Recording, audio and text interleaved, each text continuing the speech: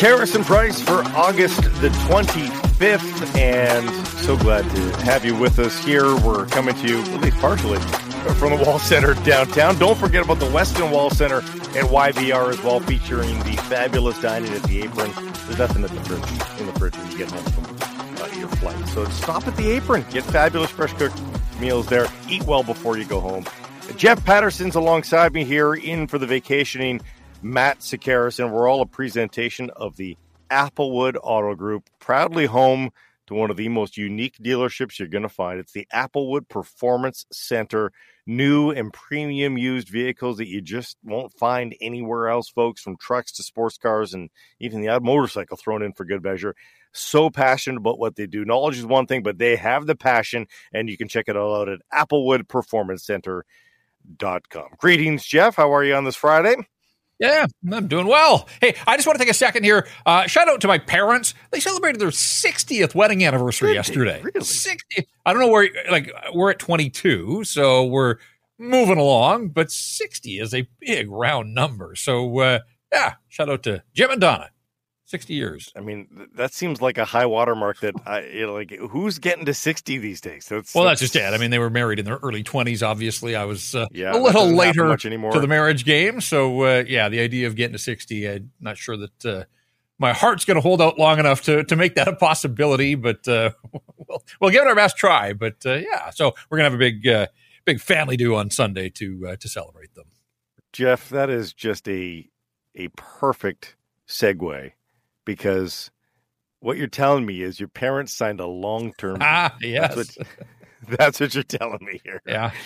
And as we segue to the Bodog poll question for today, brought to you by Bodog, your trusted source for sports odds. What number will the cap hit start with on an Elias Pettersson contract extension? And you have to factor in, if you're a short-term or a long-term guy, that's going to come up in the show later on here. But that might alter your number a little bit. If you think it's one or the other, that'll bring up or down depending on how you think about this contract extension. So what number will the cap hit start with on an Elias Pettersson contract extension? 10, 11, 12, or 13? Log on. Cast your vote. Yesterday, by the way, we asked you, with no long-term extension for Elias Pettersson, who's the captain now? The core four, if you will, were there. Not so much Thatcher Demko, but Hughes, Miller, Pettersson. The fourth option for us was no captain, just the three alternates, status quo, effectively. Where do you think the people voted? There's a movement here in town for Quinn Hughes. I'm going to say they threw their support behind Quinn Hughes. Wow, I don't think I would have guessed that. I think if Matt was here and he had posed this to me, I would have said Pettersson. But you're right, and in fact, overwhelming 44% of the votes going Quinn Hughes' way here. That surprise you that it's by that much? Yeah, a little bit. Because second place is Pettersson. Well, sorry, second place is no captain to 30. But in terms of voting for the players, it's Hughes 44%, Pettersson 13.6. I saw the tweet. I should have. You can mark me down for ease and O's, but was it like NHL Network or somebody that had the three options and then Connor? Oh my gosh! Oh my gosh! Just why Connor Garland? Like, of all the possible candidates on that roster, how Connor Garland worked his way into that conversation. And you know what? It starts with a C. It starts with a C. Let's go with Connor. Our fine partners at Bodog get a bit of an infamous rep for their tweets because they generally throw in like a trolley thing like that to create outrage. But that's from the NHL Network. Like, I don't think they're in the business of trolling people and sort of, drumming up this faux outrage. Like, you do wonder where that came from. Did somebody actually think that was a sincere possibility for people to vote for? I don't know. Quinn Hughes, though, winning ours at 44%. Cast your vote. Bodog line of the day from me. The Whitecaps on the road for 72 years. And the first game out of the hopper on this road trip against the Portland Timbers. They've had some success. They're 1-1 versus the Timbers on the season, but they've actually had some road success there down in Portland of late as well. They had a big 3-2 comeback win a year or two ago down in Portland. they need it. And Portland is not a world beater right now. They need this win. It's not must win mathematically, but man, do they need it and want it. Plus 195 for the Whitecaps to pull off the upset win on the road versus the Timbers. So let's tackle today's poll question a little bit here. What do you think that number begins with, Joe? In my mind, I've always thought that he had the potential to push 11. But I do think that Austin Matthews and that conversation and the fact that the salary cap is going up, and also if Elias Pettersson can back up last season with anything close to another type of year, if he can get close to 100 points, I mean, he holds all the cards at that point and basically can say to the Canucks, here's my number, meet it, or maybe I do start to push some buttons to try to make an exit out of Vancouver. And I don't want to go down that road, but I just think if he has another massive season, he will have reached superstar status. A singular 100-point season is incredible, and it puts everybody on notice that this guy is, he finished 10th in NHL scoring on a bad Vancouver team. But if he can do it again, all of a sudden, at the age of 25, you're looking at a guy that may be on a run of 100-point seasons. At that point, now I think you're looking at the potential of a 12. And I think it's important. He's not Austin Matthews. Austin Matthews has a 60-goal season on his resume. Austin Matthews has 5 40-goal seasons already. He's made the playoffs. I know that the Leafs haven't had success, but he has been a part of a team that has been a perennial playoff team at the very least, and the Canucks haven't been there, and that's not all on Elias Pettersson. In fact, you can't hang that on Pettersson. Pettersson's done his part, and they haven't surrounded him with enough, but he's not Austin Matthews, and he's not Connor McDavid, and he's not Nathan MacKinnon, and McKinnon's new deal kicks in this year at $12.6 million. McDavid at 12.5 seems like a bargain, and he's still got, a couple years left on his deal. So I think Pettersson would have trouble with a straight face asking the Canucks straight up for Austin Matthews, Connor McDavid kind of money. And I just think that the market evolves and it changes and it does rise, but there are limits. And so I think if the Pettersson camp said to the Canucks, we want Austin Matthews money, they'd say, you're not Austin Matthews. You don't have the track record. You're just not in that stratosphere. So I think 13 is going to be, I just think it would be really difficult for him to get there. I think there are limitations. And if he says, I want 12.5, the Canucks would say, well, Connor McDavid makes 12.5 and you're not Connor McDavid. And therefore, everything kind of has to find its level. So I think an 11 is absolutely possible for Elias Pettersson. And I think 12 comes into the conversation. I think if I'm voting on our poll question, I would say an 11. And, he can get into the high 11s, but I think 11 is the likely number at this stage. Yeah, it's so difficult with the comparisons because, of course, you're right. Connor McDavid makes 12.5 and will for this year and 2 more years, but he also made it back in 2018. Yep. So, and these long-term deals, they start off as these gaudy things and eventually it tapers off a little bit. I wonder if it won't eclipse Connor McDavid's 12.5, but I wonder if it just ticks over 12,000 on the nose, or 12 million on the nose. Yeah. 12,000 would be a heck of a deal. I just think that the inflationary pressure here with the cap going up, and we've been talking about salary cap percentages a lot lately, and that was part of why people think that, hey, weirdly, the Matthews thing might be a bit of a deal in that if the expected salary cap bump is there and it does get to the expected totals, it'll still be only quote unquote 15% of the cap for Austin Matthews. And so if 13.25 is projected to be about 15% of the cap next season, if Elias Pettersson signs 12 million and he's in the 13 to 14%, that seems about right then in comparison to how those players slot in the National Hockey League. And again, Connor McDavid is going to get a massive bump in 3 years' time, obviously. But I think that based on, and again, that's incumbent upon a 100-point season out of Elias Pettersson. If it's an 83-point season, which is still a great year, you're right, it's probably 11. But I think that's maybe what's up for grabs here with regards to his season this year is if it's another spectacular season, I think he can just get to 12. but maybe Yeah, not and look, I think that's an incredible carrot for him personally to have dangling in front. He recognizes that, like, this is an important year for the hockey club. He's an important part of that conversation.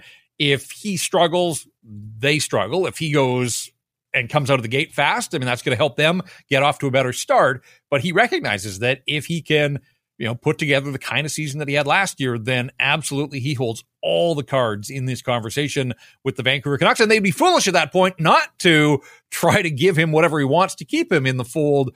But if there's a little bit of a step back, it's not the end of the world. But yeah, I think it certainly will diminish his bargaining power to a degree if you're the Vancouver Canucks. And I do wonder, too, just the stylistic play. Like, it was loose under Bruce Boudreau. Offense was the name of the game. They scored a bunch. He had a couple of 5-point nights. I expect that there will be fewer 6-5, 7-6 hockey games for the Canucks, and I think there will be more 3-2 hockey games. Is that going to put any sort of limit on his ability to, get to triple digits in consecutive seasons? No, you're right. That's going to change things a lot. But he scored 6 power play goals.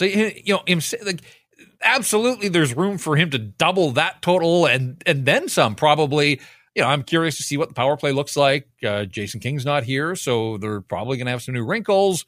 Maybe it's more on the players. Whatever the case, I do think that the power play. I mean, Miller and Hughes have been feasting on the power play, and there's been Pettersson over in the one-time spot, more of a decoy than anything. But I think he recognizes that that's an opportunity for him to contribute. Like, I could easily see him double his power play goal output. So, there are still some ways and areas that he can up his numbers from last year that ultimately will all help him reach triple digits, I think, for a second straight season. And if Kuzmenko regresses a little bit, I do wonder if it forces Pettersson to be a more focal point of the power play, because I don't think they cared as long as the power play was successful last year, and it was moderately successful, that, Kuzmenko was tapping in goals all day long. But if maybe he's not getting that same sort of production, maybe it falls to Elias Pettersson. Again, we'll see. An intriguing year ahead, needless to say, for the Vancouver Canucks and Elias Pettersson in particular. And I think there's maybe a little bit of jealousy for the Vancouver Canucks and their fans right now, Jeff, in that there's NHL business being done elsewhere. We talked about Austin Matthews' deal, Alexis Lafreniere, Evan Bouchard, and before that, Hagel and Veleno signing deals, heck, even the coaches, Andre Tourigny in Arizona. All of a sudden this week, the NHL was picking up the phone again and deals were being consummated. So Alexis Lafreniere is not coming to Vancouver? Is that what you're telling me after yeah. Well, I mean, it's a contract. It's an extension. It's a 2-year deal, a bridge deal with the Rangers. It's funny. Like, is he in the discussion of the best first overall picks in recent years? No, not at all. It kind of feels, though, like he's been painted with the brush that he's already a bust. And he has a 19-goal season and a 39-point season. To his credit, he's 21 years of age. So, has he exploded onto the NHL scene? No, not at all. I'll be curious to see. He's got Peter Laviolette there now as his head coach. And will Peter Laviolette have time for young players? Is it all about trying to squeeze, the most out of some of the veterans that they've got there with the Rangers? So, that's a dynamic that certainly has to be followed. But, I guess I sort of bought into this narrative as well. And I'll admit that I haven't watched every game that Alexis Lafreniere has played in the National Hockey League, but certainly, there was discussion. The Canucks were linked to that name with Emily Castonguay here as his former agent. So some of the dots connected, but it really felt like he was being run out of the Big Apple. And yet he turns 22 in the fall. And so before his 22nd birthday, already a 19-goal season and a 39-point season. Those aren't terrible numbers for a young player in the National Hockey League. He's got a National Hockey League career ahead of him. I think there's no doubt in that. It's just the weight of that draft slot, of course, and what people expect out of it. And then from a wide angle here, all this business is picking up. We're going to get into this a little bit later with John Shannon, but there's theoretically some Canuck business that needs to be done. One more week left here, full week of August. If it's not next week, I mean, certainly by the time the calendar flips to September and that whether it's a Tyler Myers deal or what have you, something needs to happen, you would think, to make them feel a little bit more at ease about the salary cap situation. Do they leave it till training camp and the preseason has started to figure that stuff out? I mean, they might be quote unquote gifted an injury, right? But are you relying on that? Are you relying on, we're going to send a decent sized contract down to the American League to get that $1.2 million in respite? I'd have to hope that they have a bigger project than that in mind. Yeah, we haven't had a true Tanner Pearson update in a couple of weeks, but all indications through the summer are that he is a hockey player again and that he's going to be at training camp. And that's great news. Like, that is a good news story for a guy that went through what he went through. But make no mistake, it complicates matters for the Vancouver Canucks. I think it'll get a little more real as we see some of these informal skates. And I know Troy Stetcher's putting on a pro camp, and it's got a few Canucks involved next week out in Richmond. And then I would think as we get into September, you're going to start to see the bulk of the Vancouver Canucks arrive in town. When does Tanner Pearson get here? People will be watching him like a hawk to see if, in fact, he looks like he's going to be able to step in and compete at training camp. And this guy hasn't played a game since I think it was November the 9th. So, there's a lot of questions around him, but if he's on the roster, his salary cap counts. And that's why I say that complicates matters. So you're right. The idea of going to camp and thinking, hey, Brock Besser got hurt last year. Ilya Mikheyev got injured in the preseason. That's going to happen again. That just seems like completely flawed logic to me. And I can't imagine that the Canucks are running their operation that way. They would have a better sense of Tanner Pearson and, where he is fully in his rehab. And I wonder if that factors into it. But you're right. It kind of feels like they can still be above the salary cap. They don't have to be cap compliant until the day before opening day, but you just don't want to leave it, I don't think, to the very end. So, yeah, and they're not alone. There are other teams that are above the cap. I mean, that just absolutely feels like it's going to force the hand of a handful of teams here to make some things happen in the month of September. I mean, are you as surprised as I have? I mean, folks, we see how many of you listen to shows every day. Like, it's been a pretty busy summer in the National Hockey League, don't you think? There's really not been more than about a 10-day drought between pretty significant news to talk about. Yeah, the early parts of August became the dog days there. Yeah. But again, these are human beings in high-pressure jobs when we're talking about management. They need to get away and decompress as well. So I'm not surprised that, for the most part, it went quiet there for the first 3 weeks of August. But yeah, July was fairly meaty, and then and then you're right. You get to pay a Suter signing, right? And there little speckles of news. Yeah, and there are still names out there. Thomas Tatar is going to have a home. He's going to find a place to play. I saw Tyler Mott switched agents, and you wonder if that was because he was getting a little frustrated that he doesn't have a contract. But Tyler Mott's a National Hockey Leaguer.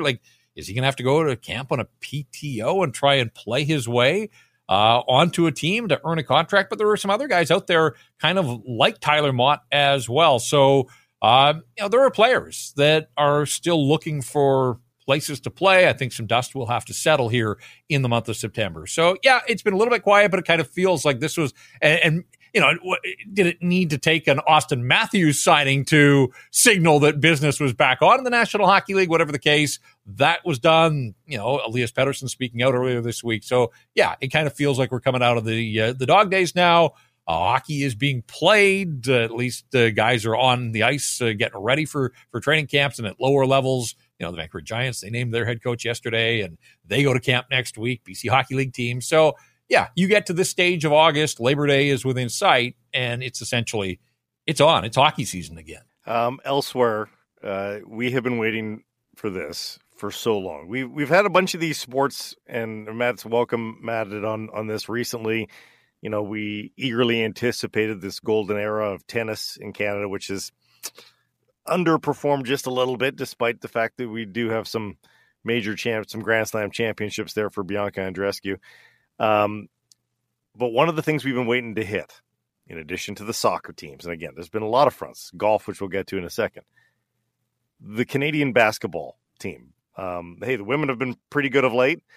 The men have all this NBA shine, waiting for them to break through and be collected into one place at one time. And granted, we still haven't done that with no Wiggins or Jamal Murray on this particular edition of the team. Chris Boucher and a few others too not there.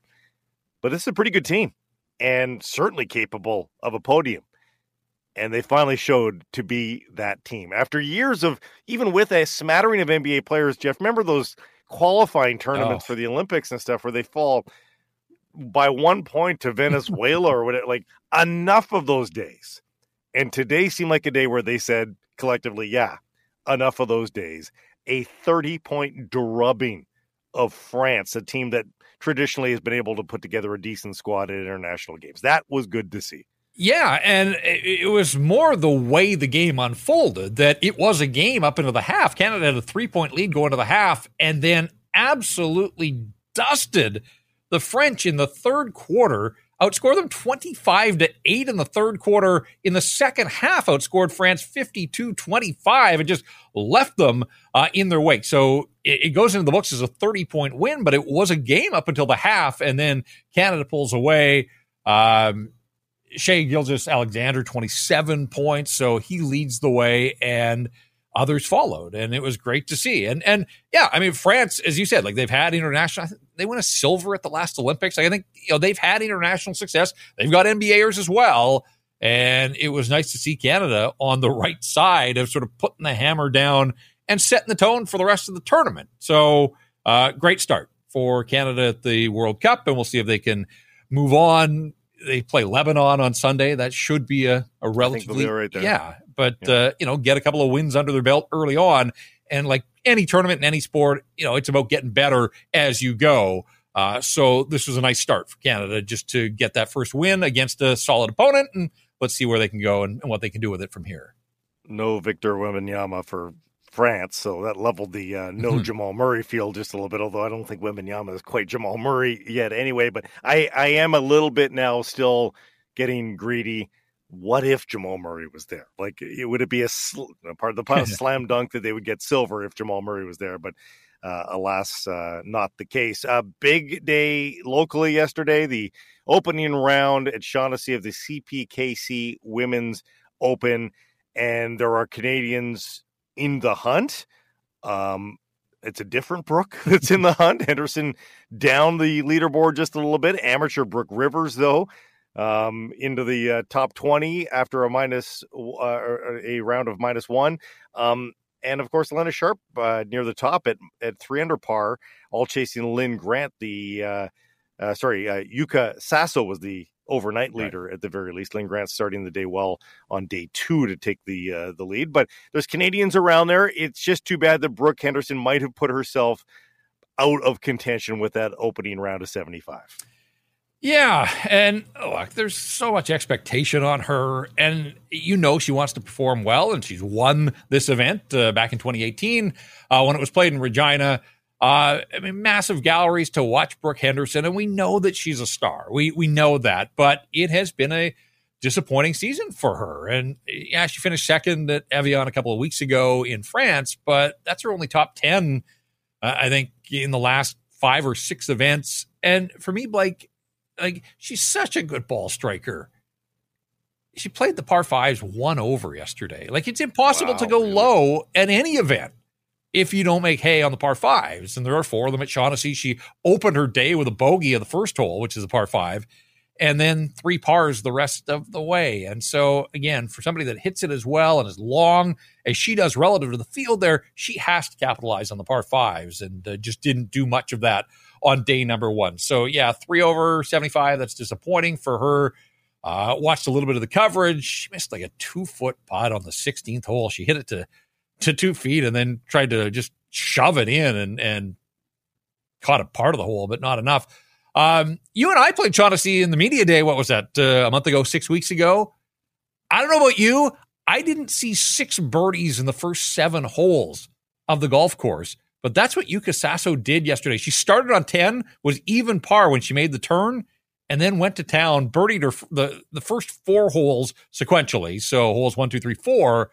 And I don't know what happened to the 5th, but she made par there, but then birdied 6 and 7 as well. So 6 birdies in a 7-hole stretch. Shot 30 on the front side at Shaughnessy on Thursday. I birdied the first 3, but I can't imagine doing the first 4, Jeff. I was in your group. I don't remember it quite that way.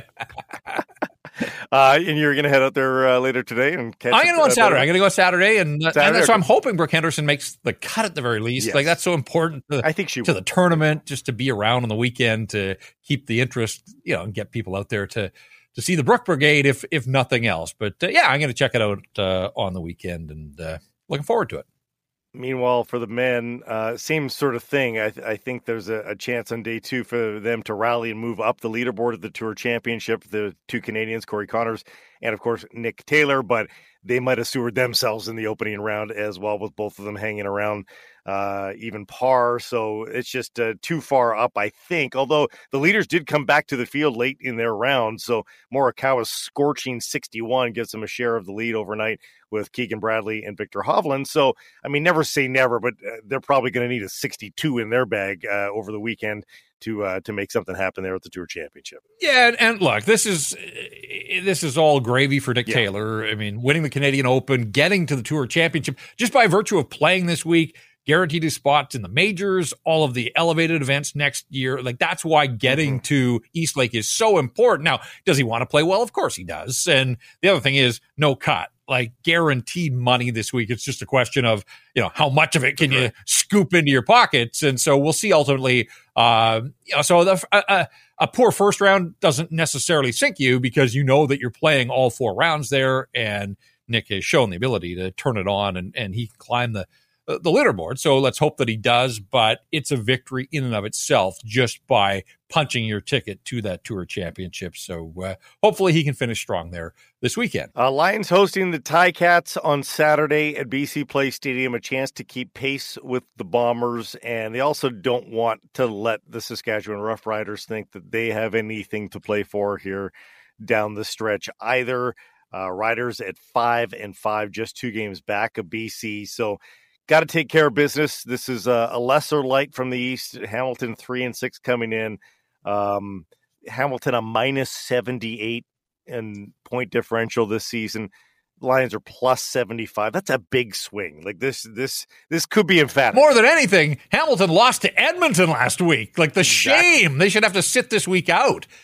It should be like, you're the team that lost to Edmonton. You don't deserve to play this week, but I'm sure they'll use that as motivation. And the Lions coming off their loss in Saskatchewan. And you're right. Saskatchewan, I'm sure, feels that they closed the gap last week. Now, keep in mind, it's Labor Day, or at least it will be soon. And we know that means back-to-back matchups between Saskatchewan and Winnipeg. So Saskatchewan's going to have its hands full here coming up, going up against the Bombers, who beat Montreal last night. So, if you're the Lions, it's just about rebounding. They've been terrific at home. They're 4-0 this year at BC Place, so they've made the most of home ice or home field advantage. We know that off the field, the Lions have done such a good job of the street party and all of the events there, but then they have backed it up with their performance for the home fans as well. So, you can never, it's the CFL, you can never take any opponent lightly or for granted, but this feels like the Lions should have the upper hand in this cat fight, and let's hope that they can get back to their winning ways. They're at the 10-game mark. They're 7-3. 6 of those have been road games, so they're going to have a lot of home cooking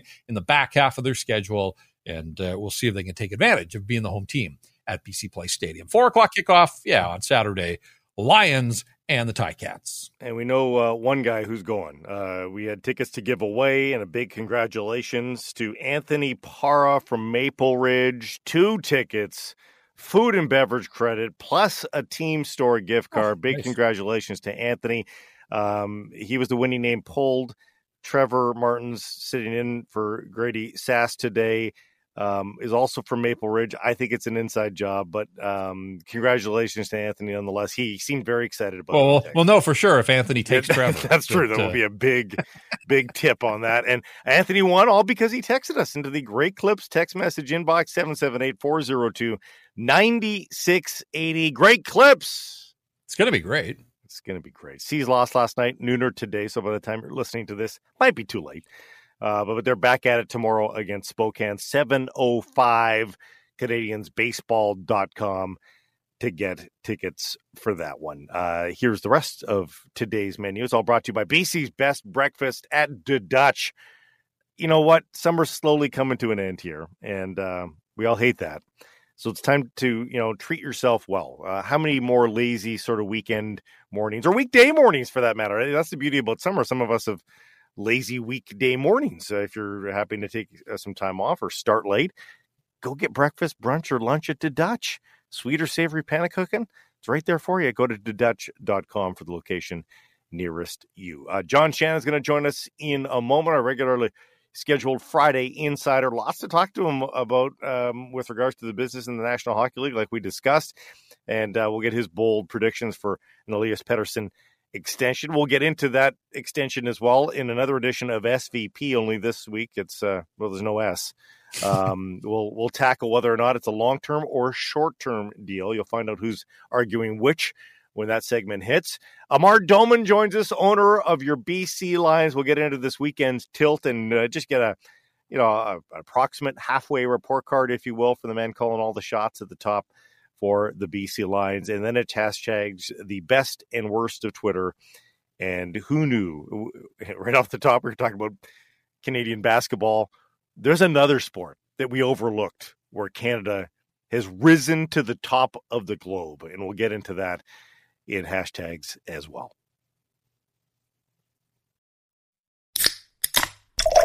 Happy Hour brought to you by Yellow Dog Brewing, Neighborhood Brewing, Workshop Spirits, and Yellow Dog has been brewing up a little surprise. Angry Otter Lager. It's a crisp, clean, and crushable lager enjoyed by dogs and otters alike. You can find this tasty brew at all Angry Otter locations. End of the workday. Treat yourself to a Yellow Dog, Neighborhood, or Workshop Spirit. No matter what you're buying, folks, when you're out in the world looking for this, that, and the other, I think you want to support businesses that you feel good about supporting. You can feel good about supporting the Applewood Auto Group. They've made the car business and communities around them a whole lot better with their work in the community. Go and find out why it is indeed all good at Applewood. Visit them online anytime at applewood.ca.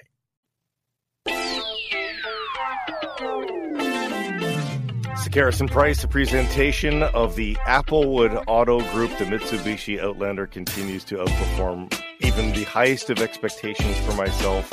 I've been prattling on about the gas economy, or lack thereof, in that he just doesn't use the gas. I've been operating it as an EV for the most part. A spectacular ride as well. All the luxurious appointments, like the quilted leather seating throughout the entire vehicle. Third row in a car of that size. So if you do need the extra space to cart around the soccer team or whoever, you've got it as well. Just go take it for a test drive. Head to the Richmond Auto Mall, Applewood Mitsubishi. Our Bodog poll question for the day: what does the cap hit for the Elias Pettersson extension begin with? 10, 11, 12, or gasp 13? Could he somehow get into the same stratosphere as Austin Matthews? Cast your vote on Twitter and let us know what you think. And, of course, we look ahead on our Bodog line of the day to a whole host of options on the National Football League exhibition schedule. Nathan Rourke's Jacksonville Jaguars, overwhelming favorites versus the Miami Dolphins. So I'm going to go Jaguars minus 6.5 right now, paying out at minus 110. Bodog, your trusted source for sports odds. John Shannon on a Friday, of course, joining us once again. How are you, sir? I'm great, boys. You? Very well, very well. It seems like back in the olden days, and by that I mean the aughts, perhaps, the European vacations for the National Hockey League to sort of drum up some excitement. Usually it was training camps or something like that, or maybe an exhibition game or two. That seemed normal. They're doing a players' media tour in Europe right now, which is where this Elias Pettersson news ultimately came from. Is that still necessary? Like, what's the point of all that at this stage in the game here for the National Hockey League? Well, I think they still have to drum up business in Europe. I think that when you consider that they've gone back to the premier games that they play in those cities, plus multiple television contracts that they're trying to sell to different countries. They have 30. I think it's between 30 and 35% of the players in the NHL now come from Europe. So I do think there's some logic. It's no different in many ways, Blake, that the NHLPA has European meetings now because there's so many of the union members that are overseas. So it's listen, I'm just mad I don't get invited on it. Let's be honest. And that's but I do think that when you're talking about, it's not the global game, but certainly an influence of European hockey, and the NHL is still at the pinnacle for many Europeans to play. I think it's important to do. The other news to come out of these meetings was Bill Daly's comments regarding the international play, a schedule that, and his words, included both World Cup and Olympics on an alternating 2-year gap basis. But that's starting later on in 2026. In the interim, it sounded like they wanted to squeeze something in. He didn't even know how to define what they wanted to do in 2025, John. I mean, I don't know why you wouldn't just kind of, I know it wouldn't fit the symmetrical mold of putting a World Cup in 2025, but what do you think they have up their sleeve? Or do you think they truly don't know what they want yet in 2025? Well, I think they don't know what they want in 2025 for one simple reason. What do you do with the Russians? And that's right. Really the biggest factor in any international competition right now. We know where the IOC sits. We really do know where the IIHF sits. They're not going to have the Russians involved until further notice. But the NHL would really probably, and they haven't said this specifically, but with the fact that Russian players are still allowed to play in the NHL, they probably would like to have, when it's a partnership with the players, a Russian team. And that will not exist at this point with the IIHF involved. So I think that, this was just a making public the desire to have a relationship with the Federation, hopefully with the Russians, to be able to come and have a tournament. But there's no guarantee that will really exist. Remember, the World Juniors in Halifax that Connor Bedard and his gang made such an impact in this country, there was no Russian team there. So the Federation feels that they can live without the Russians. I'm not sure the NHL feels the same way. You know how we operate out here, John. This is a Canucks Focus podcast, but of course, the news of the week in the National Hockey League was there in Toronto. Austin Matthews, his 4-year deal, $13.25 million. What do you make of him? And we've seen this, obviously, going with the shorter term option. There's sort of this conventional wisdom in hockey to get what you can when it's on the table. But Austin, obviously, keeping some options open. What do you make of 4 by 13.25? Well, I think it's a semi-win-win for both sides. I think that the fact that Austin wanted to keep it at 4 years allowed Brad Treliving to say, well, then we're not going to pay for those extra years of free agency when we know the cap's going to be a heck of a lot higher. So you're not going to get to $14 million. I also think that in many ways, that if Austin Matthews and Judd Moldaver, his agent, have an idea where the cap is going in 4 years, this is just a smart business move on their part.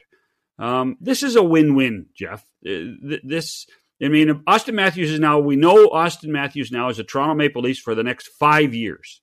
5 years. If you could take any of the superstars in the National Hockey League, including Pettersson, and say, by the way, you can be a member of our club for 5 years, I think anyone would take it. I really do. I think that teams would take it. I think the player would take it. Austin Matthews will now at the end of this contract that starts next year be a Maple Leaf for 9 seasons. Isn't that enough? Doesn't that make sense? That's 9 seasons really after his entry level deal. So that's longer than most people, I think, have ever imagined. It cuts the rumors down. We're not going to hear about Arizona for a long time. That gives him, a lot of runway to try to win the Stanley Cup for the first time for this franchise since 1967. John, a lot's been made this week of where Matthews' new deal would fall in relation to salaries in other sports. And it really is a drop in the bucket compared to the NFL and the NBA. Again, though, it brings up this conversation about how much room for growth is there in hockey in terms of taking a larger piece of the pie from the big 3 U.S. sports. Well, I don't think they're ever going to take a bigger piece of pie of all 3 at this point. I think there might be, and I'm not saying they should just be resolved to being number 4, because they are a factor. They do have 2 network deals that are pretty good in the United States. They're not great. They're certainly not, the money that the other 3 leagues get and, are going to get. I mean, the NBA, Jeff, is probably going to triple next time from a $24 billion deal to a $75 billion deal over, a decade of contracts. The NHL has done a good job of growing revenue. Not necessarily at the same rate as the other 3, but that kind of puts it where it is. I mean, it is a reality of the NHL being where it is. I saw those same numbers, and Alan Walsh is a buddy of mine. When he puts it out and says so-and-so is the 113th best player compared to what is going on in the National Football League. But you do have to compare revenue. You do have to. And in doing so, I think those numbers are a little askew. Yeah, revenue, roster size. There's a few factors, and he alluded to that a little bit, but I don't think it was quite an apples to apples comparison as you. He's a player's guy. Yeah, he's a player's guy and wants to be a player's guy, and you respect. I love Alan. I think he does an amazing job for his clients. I think he does an amazing job for the union side, and good for him to put it out there and take the flack. But that, sometimes, as you guys both know, being in this industry, we can make numbers look like anything we want at times.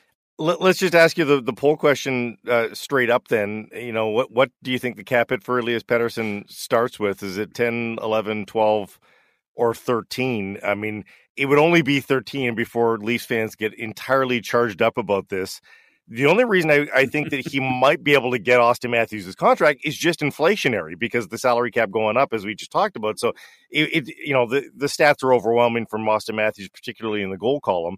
But if it's another 100-point season for Elias Pettersson this year, I mean, I could see them starting there with the ask that it could get as high as 13 to start, again, just for inflationary purposes. Yeah. I mean, I have the number 11 in my brain, Blake, when it comes to that. And then you have to put on some level of team success. At what point do you measure any superstar's contribution with what the team has done? Now, you can sit here and say, well, the Maple Leafs, can't get out of the first or second round of the playoffs. But, they do get to the playoffs. They do get that far. They are at the top of the heap when it comes to points in the regular season. The business model in Toronto is much different than any Canadian city. So it's probably easier to justify the 13 here than it would be anywhere else. But certainly, I think when you look at top 15 players in the National Hockey League, Elias Pettersson is one of those players. He's going to be that way. He's going to need to be paid that way. And I think that's a reality that, it's a double-edged sword. It's the reality of doing business. It's the reality of having one of those players, and you're going to have to pay for it at some point. I mean, Edmonton's in the same boat, not with Connor, but with Leon Draisaitl, who signed in looking back at it now, a very team-friendly deal that has 2 more years on it at $8.5 million. Are you surprised that Pettersson kicked the can down the road for another year? No, I'm not. I think what we're seeing is players understanding the business of the game, players understanding, hearing and seeing, and their agents seeing exactly what we're hearing and seeing is where the cap is going, how much more disposable income teams will have. So, there are guys that are able to do it with the same club, or a guy like Vladimir Tarasenko who's taken that 1-year deal in Ottawa to bet on himself for $5 million and then say, hey, jackpot, next year I score 40 goals. I'm an unrestricted free agent again.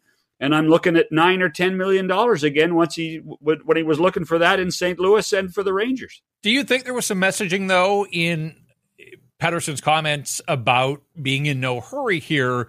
And he said this before. I mean, he had the comments 2 years ago when Jim Benning was still running things about, he wants to play for a winner. And, he's done his part, 102-point season, and the downfall of the organization hasn't been Elias Pettersson, John. It's been the fact that they haven't surrounded him with enough of a supporting cast. Now, they think that they've made some moves here this offseason. But do you think there was some degree of messaging from Pettersson that he wants to wait to see if this team is, in fact, going to make some strides this year? That wouldn't surprise me. As you guys know, he's a young, smart, savvy guy. He gets great advice from his agent. He gets great advice from his family. I've always enjoyed, in so many ways, what Pettersson and how he speaks. And not only that, Jeff, but his frankness has always been there in some level. He's been pretty direct on everything since he came over as a kid, as a 19-year-old. So it doesn't surprise me. But these guys all understand. They all know that these words are going to be read and they're going to be heard. You really have to ask in the end, how much money does a guy like Pettersson or anybody need? And at a certain point, then you have to decide that, I can live with a certain amount of money, but I want to win the Stanley Cup. I mean, in the end, these guys are still competitors. And I think that sometimes we lose track of that when we hear their agents talk about term and the amount of money. But at one point, when you're frustrated as a hockey player not winning, I think you can live with the amount of money and then decide you want to get your name on the Stanley Cup. What's your gut tell you right here? Of course, we're going to keep the tape and run it back at some point, but can he back up a 100-point season with another? Because under Bruce, early on, they played a bunch of 6-5, 7-6 hockey games, and they were having fun and scoring a lot of goals. It feels like there is going to be an impetus under Rick Tocchet to tighten things up. It may not be as highly charged offensively. You think Pettersson can get to 100 points again? Absolutely. His pure natural talent. I mean, I think that he's only getting better, and whether it was that, I still remember when Bruce was there and he told him to relax and just play the game, right? That was really the key. He was overthinking. I think that his maturation process and everything that's gone on in Vancouver, and now he knows where he fits in, not just with the Canucks, but within the elite of the National Hockey League. I think this could become a regular occurrence. The good news for us as hockey fans here, guys, is business is picking up. Lafreniere signing, Bouchard signing, Matthews signing. We know the Pettersson signing won't likely happen, but there's stuff happening. Is this a sign, John, that business is back in order and that the season is beginning here, do you think? I think that there's been a wake-up call to everybody finally getting out of the malaise of the summer. I think a lot of teams have taken this last 5 or 6 weeks to back things up and really understand where they are with the cap.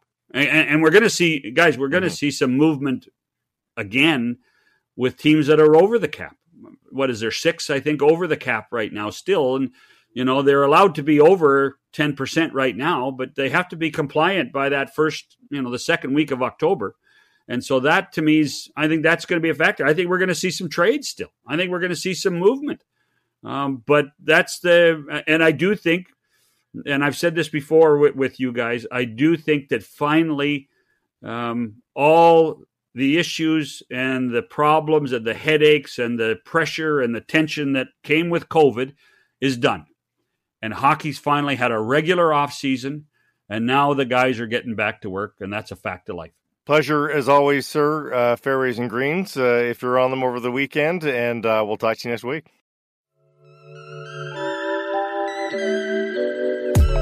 All right, folks, time for another edition of SVP. As stated, it's PVP. I mean, that sounds like an STI, for heaven's sakes. But PVP for 1 week only, and we're going to make it work. As always, a presentation of LiUNA 1611.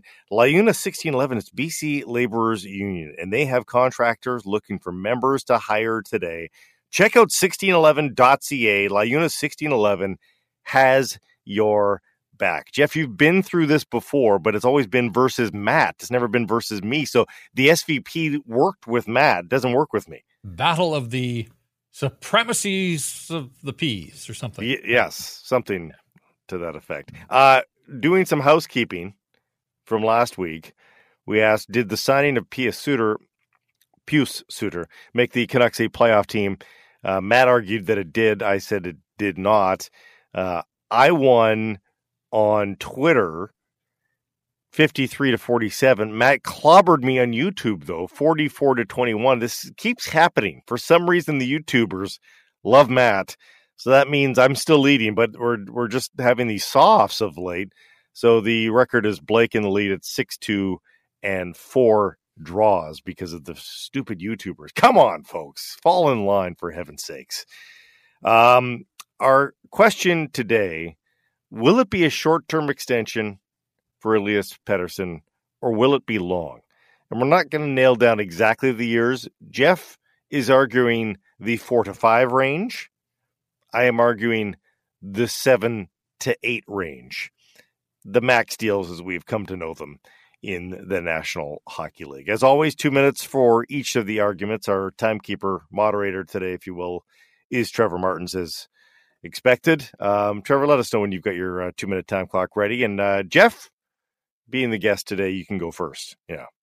All right, Jeff, you're on the clock here. You're going to get going here in 3, 2, and 1.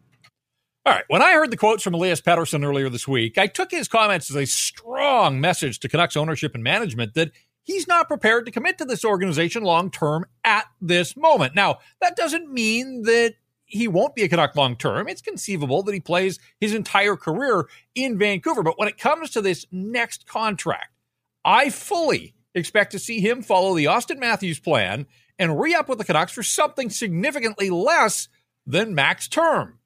Pettersson turns 25 this fall, and I have always seen him as a pretty shrewd operator on and off the ice, and I think he's going to want to keep all of his options open, and how can you blame him?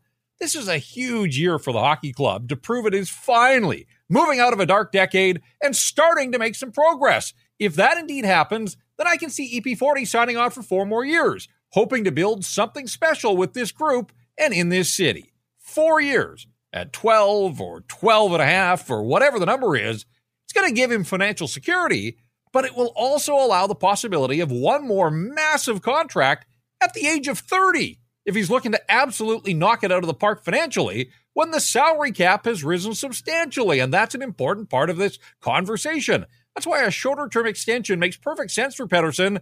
Give the Canucks a 4-year commitment. Don't lock into something that's going to be below market value before the ink is even dry on the contract. And if things do go sideways for the hockey club, well, the shorter term on the deal is going to make that contract movable, and he won't get stuck in a situation that he doesn't want to be in.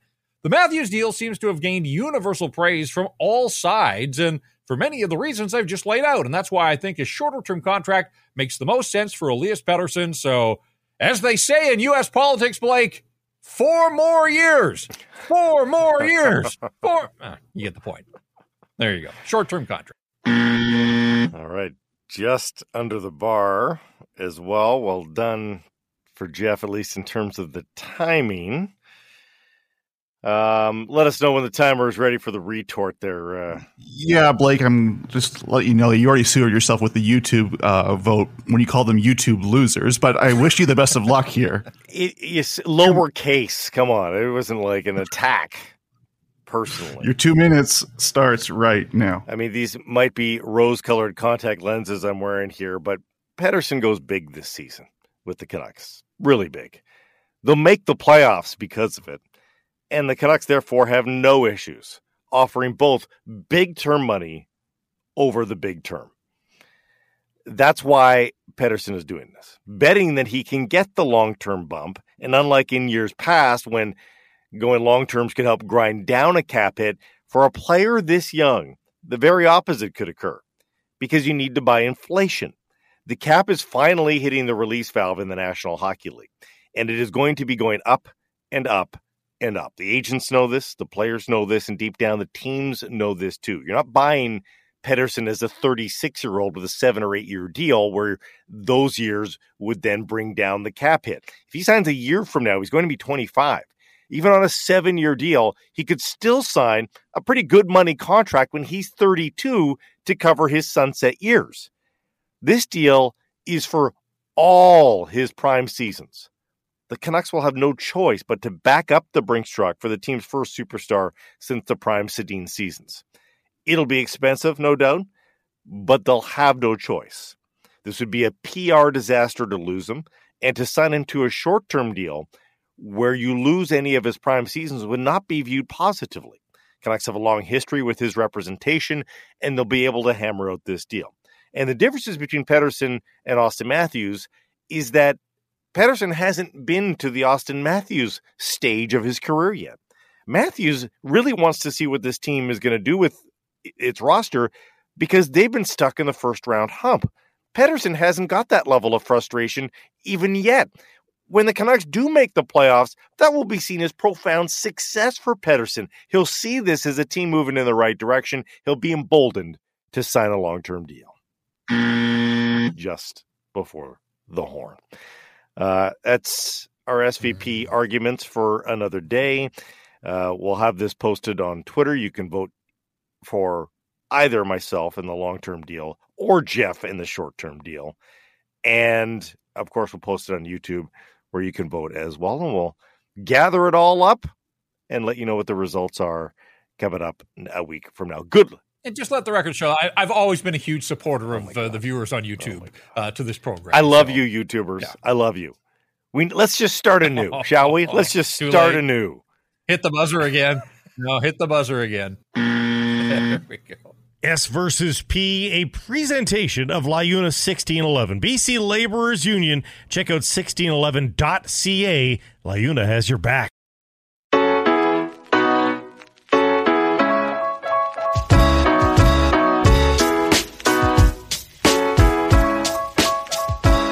Harrison Price from the Wall Center, a presentation of the Applewood Auto Group. And right now at Applewood Kia, step into the full electronic vehicle known as the Kia Niro. And you're probably thinking, I'd love to get an EV, but they're just too darn expensive. Check that. Step into the premium for as low as $44,900. The full limited edition of the Niro EV is unbelievably just at $52,900. That's right. You're into a full electric vehicle at $52,900. And right now you can get it for 6.49% up to 84 months. Go check it out at Applewood Kia. Big game under the dome, BC Place Stadium, or I shouldn't say under the dome. Could be a roof open. Should be a roof open kind of day this weekend for the BC Lions hosting the Hamilton Tiger Cats. And it's not nearing must-win territory, but to keep up with the Joneses in Winnipeg, it would be best advised for the Lions to get this victory and stay right there near the top in the West. And no one knows that more than the owner, of course, Amar Doman, who joins us here on Sakaris and Price. Amar, how are you? I'm doing well, thanks. Thanks for having me on. First of all, let's just get a halfway, or just past halfway report card from you, and ask you how you think things are going this season here at 7-3, competitive on the field and business wise too. Just give us an all-encompassing view of the first half. Sure. I've got to say that all trends are going in the right direction. We're happy with 7-3. Certainly, the team continues to learn from the wins and the losses, and are gelling as a team, which is fantastic. So things are going great there. You're right. We've got to continue the momentum here as the back half starts now. The fall football is just about here. Fall's kind of starting to come into the air a little bit, which is cool.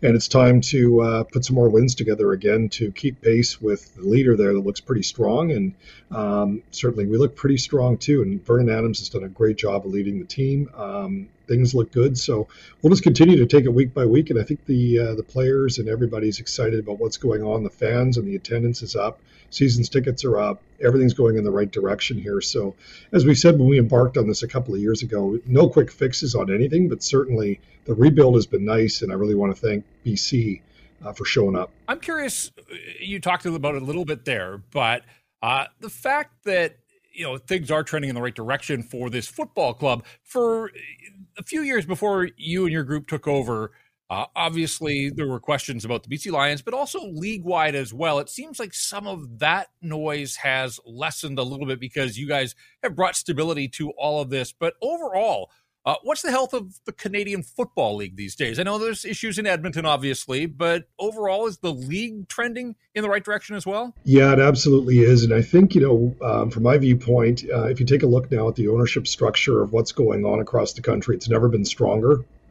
Certainly Edmonton's got a win-loss problem.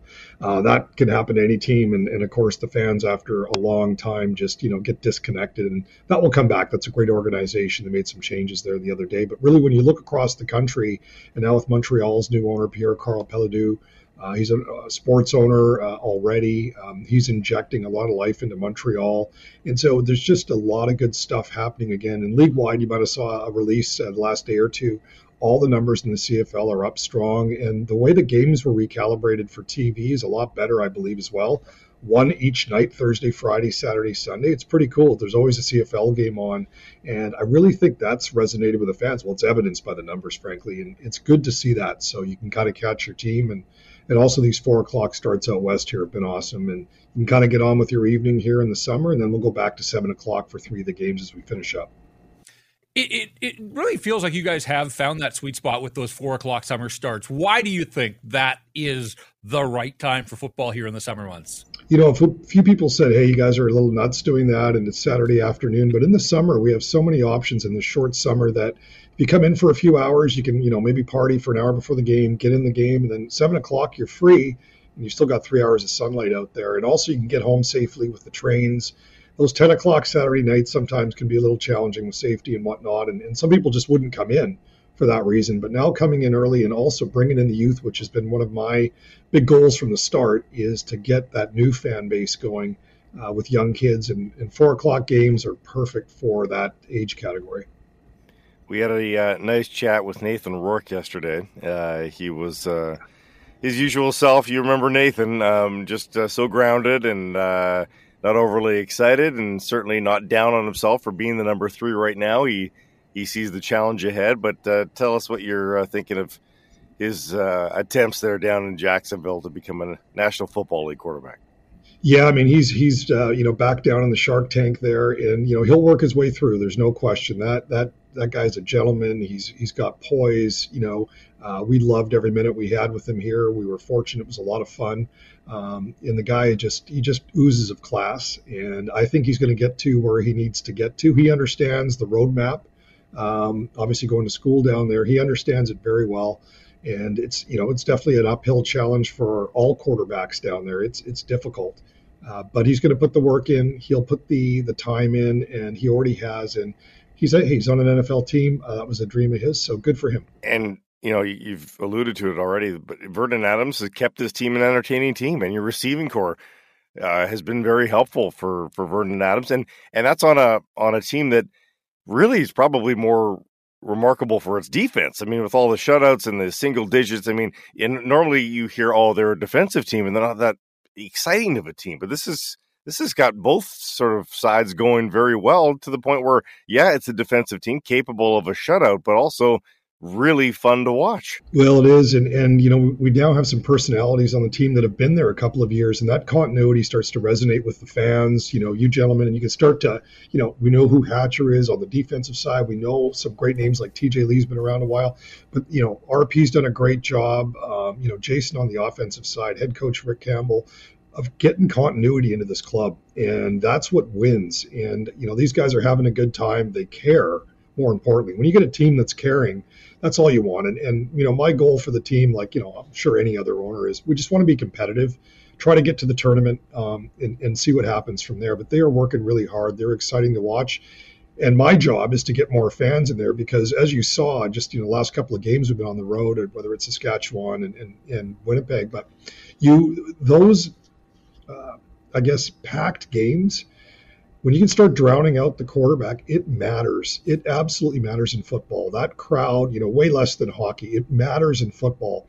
And so, if we can still start to get that lower bowl full, open the upper here and there, that gets loud in there very quickly. And that's an edge. We need that edge. So I'm calling on all the fans to show up when you can, get in there and make a lot of noise, when the other team's got the ball. And I'll tell you what, it will help our club. I want to pick up on that because I know Rick and the players' focus is on Hamilton this weekend, and nobody's looking past the Hamilton Ticats. But you, as an owner and a marketer and a promoter, I'm wondering if we can look out a little bit to October 6th. Winnipeg comes to town. It's the rubber match, season series, possible bye in that first round, like the potential there. What's the possibilities, do you think, in terms of that's got to be one of the biggest, or it's shaping up to be one of the biggest regular season games, I would think, this decade for the BC Lions at BC Place? I'd agree with that. We're obviously going to be promoting the heck out of that game in all games, but certainly that one is going to, really matter on the trajectory of the team and home field advantage, whether, for the Western semis, et cetera. So that game is going to matter like all games, but that one's going to be a special one, and we're going to need all the horsepower we can in BC Place on that. I believe it's a Friday night, that game. So that particular one's going to be noisy. We're going to call in everything we can to make sure we've got that edge. We're going to need it against Winnipeg. They're a hell of a club. Amar, we're getting to that point in the calendar where school's about to go back, high school football, college football, south of the line, the NFL is starting up. I mean, it's a buffet for football fans. I don't know, does that present challenges for you to try to keep people focused on your team, or are you a believer that there's this just heightened interest in football and that's good for Lions business? Absolutely heightened interest in football for sure. And then, as we cascade into fall and we start to overlap, with other sports starting up, the evening games being Friday night doesn't really interfere with, Sundays in NFL. The CFL recalibrated the playoff games to be on Saturdays this year instead of Sundays in November. Obviously a brilliant move. You're just competing way less with, other stuff that's going on with the NFL. So I think that's great, just to give that, that customer a choice, or that fan a choice of being able to not have to flip back and forth, to actually enjoy a game and be zoned into it. So I think as fall comes around, and if our team is continuing the momentum that it's on, we're going to continue to get bigger and bigger crowds. I really believe that, and we're going to keep everything affordable and a lot of fun. And this Hamilton game is going to be fun too. We've got some fun stuff lined up for outside the stadium, and bring your strong arms and see if you can hammer down a couple of these things. And we're going to try and pull out the big hammer on these boys. We'll get into that game in a second here. One final logistical question, big picture question that you may or may not have an answer to, but it was asked of me lately and I didn't have the answer, so I'm going to ask you now. Have you heard any schedule yet for any alterations to BC Place ahead of the World Cup? You got one full year, I would guess. 2024 should be relatively interference-free, but I wonder, do they have to start setting a timeline with you about what 2025 looks like if they have to tweak the field, get grass in, all that sort of stuff? Yeah, there's a couple of things that will be happening. We don't have all the details yet. They are still working through that. And for Toronto, even though Toronto has the grass in place, it's still about exiting the building for a while, right? So, we envision we're going to be on the road in 26 for most of that summer, just because it is what it is. They transform the whole stadium. Everything changes. So the Whitecaps, the CFL, all that stuff will be wiped out. It'll be all FIFA sponsored, FIFA everything. We just know that they're going to have to work with the CFL and TSN on scheduling to, kind of help navigate that minefield. It's going to be a lot, but really proud as a British Columbian to have FIFA coming here, and it just means it'll be a little more challenging for the schedule that year, but I really don't have any other details. I was just wondering, people have wondered if you might get a second grass season. Like, do you think it's possible they have a 2025 grass season just to make sure it all works? Well, if I had, anything to do with it, I would certainly be a big fan of that. I know all the soccer players would be as well, the football players for sure. So if we can get a second year, huge endorsement from this gentleman. No, I was just going to say, I mean, these things are all laid out in advance, but boy, your timing couldn't have been any better to salute. You're calling them the superheroes, but first responders, when you think of what's going on around our province, Amar, right now, and you are the BC Lions, and I'm sure you're keeping tabs on what's happened in the Okanagan and in the interior. Just what a great opportunity for you and the football club to salute and recognize first responders here, there, and everywhere around the province of British Columbia. Absolutely. These guys and ladies, they are heroes for sure. And, for us to do something small to salute them and tip our cap to them, where they're just so selfless every day doing these things, these wildfires, hey, we read about them in the paper, but when you see fire approaching your home or in your area, that is not a good feeling. And a lot of people have been wiped out. It's horrible. And these people just get up every day. They don't look for any credit. They just go get the job done.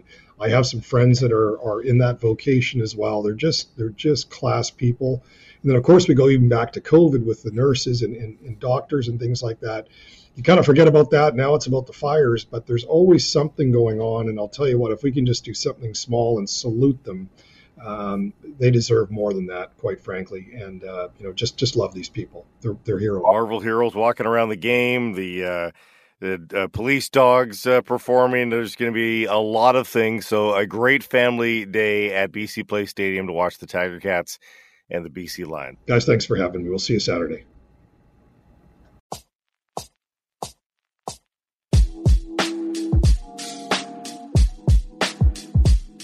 Harrison Price, a presentation of the Applewood Auto Group, and it's time for hashtags, the best and worst of Twitter, and it's all brought to you by Jason Hominick, and it is a very weird market out there. So if you're a home buyer right now, let Jason talk some sense into you a little bit about where the rates are going, where they might be, and of course remind you that you can lock in your rate for up to 4 months right now. So you're protected if it goes up.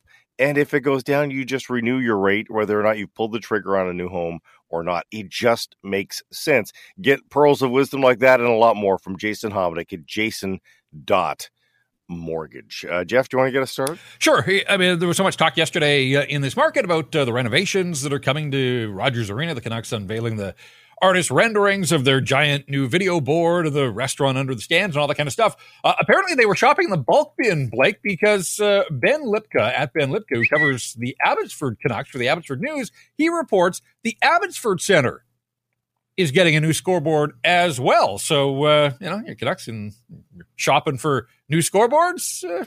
Buy one, get one free, maybe? It's a BOGO? I'm sure they'd love it that way. Probably didn't go down quite like that. But whatever the case, some refurbishments coming to the Abbey Center as well. Well, they want the entire organization to look spick and span, I suppose. So they are making some changes. They can use it too. Like, I know it's the American Hockey League, but that scoreboard, like when you've covered the Canucks and you've watched games at Rogers Arena, and I went out to Abbotsford for Canuck preseason games. I was there for one of the playoff games as well. That scoreboard and the video screen, it needed an upgrade. So good on them, bringing it to the people.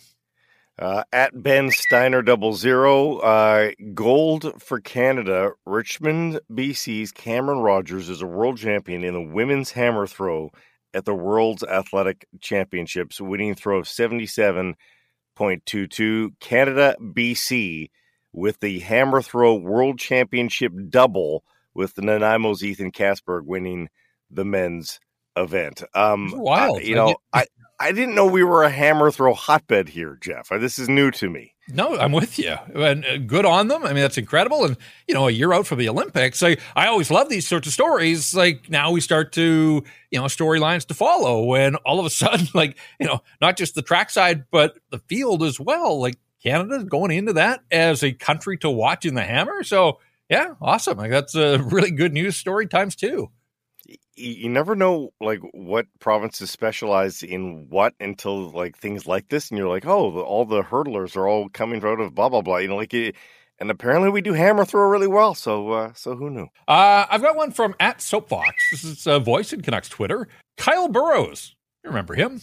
Yeah. Kyle Burrows with a hole-in-one today, as per Tyler Myers' Instagram story. And there are a couple of photos of Kyle Burrows posing with his golf ball out at Northview. And it's Burrows, it's Tyler Myers, and JT Miller teeing it up ahead of the start of season. And I guess Burrows will be heading to San Jose before too long here, but still some time for the local guy to get in some rounds with his former teammates and making the most of one of his rounds out at Northview, stuffing it for an ace. So congrats to Kyle Burrows. Maybe the guy he's playing with is heading down to San Jose with him. 2-for-1 deals that we talked about.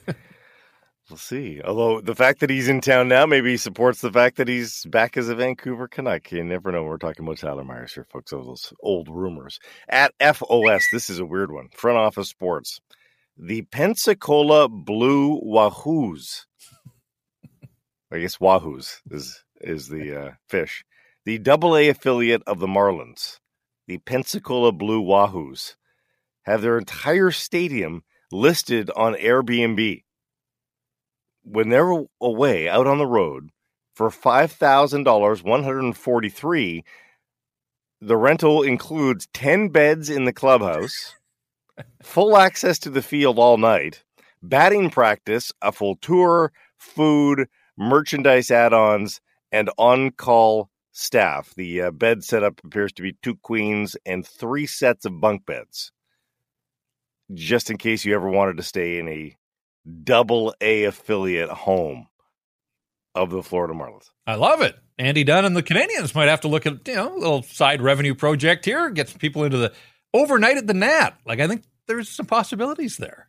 This is a waterfront stadium. It's a pretty nice little piece of property, although there's not exactly a beach that you can leisure on. It's a nice stadium. Looks like a pretty modern facility versus Nat Bailey. I don't know that I want to spend the night in a 100-year-old clubhouse, Jeff. At least not until it's renovated again. There may be the odd critter or two, is what I'm referencing here. So until they fully gut that clubhouse, I think I'll keep that as an absentee Airbnb. And that's hashtags for today.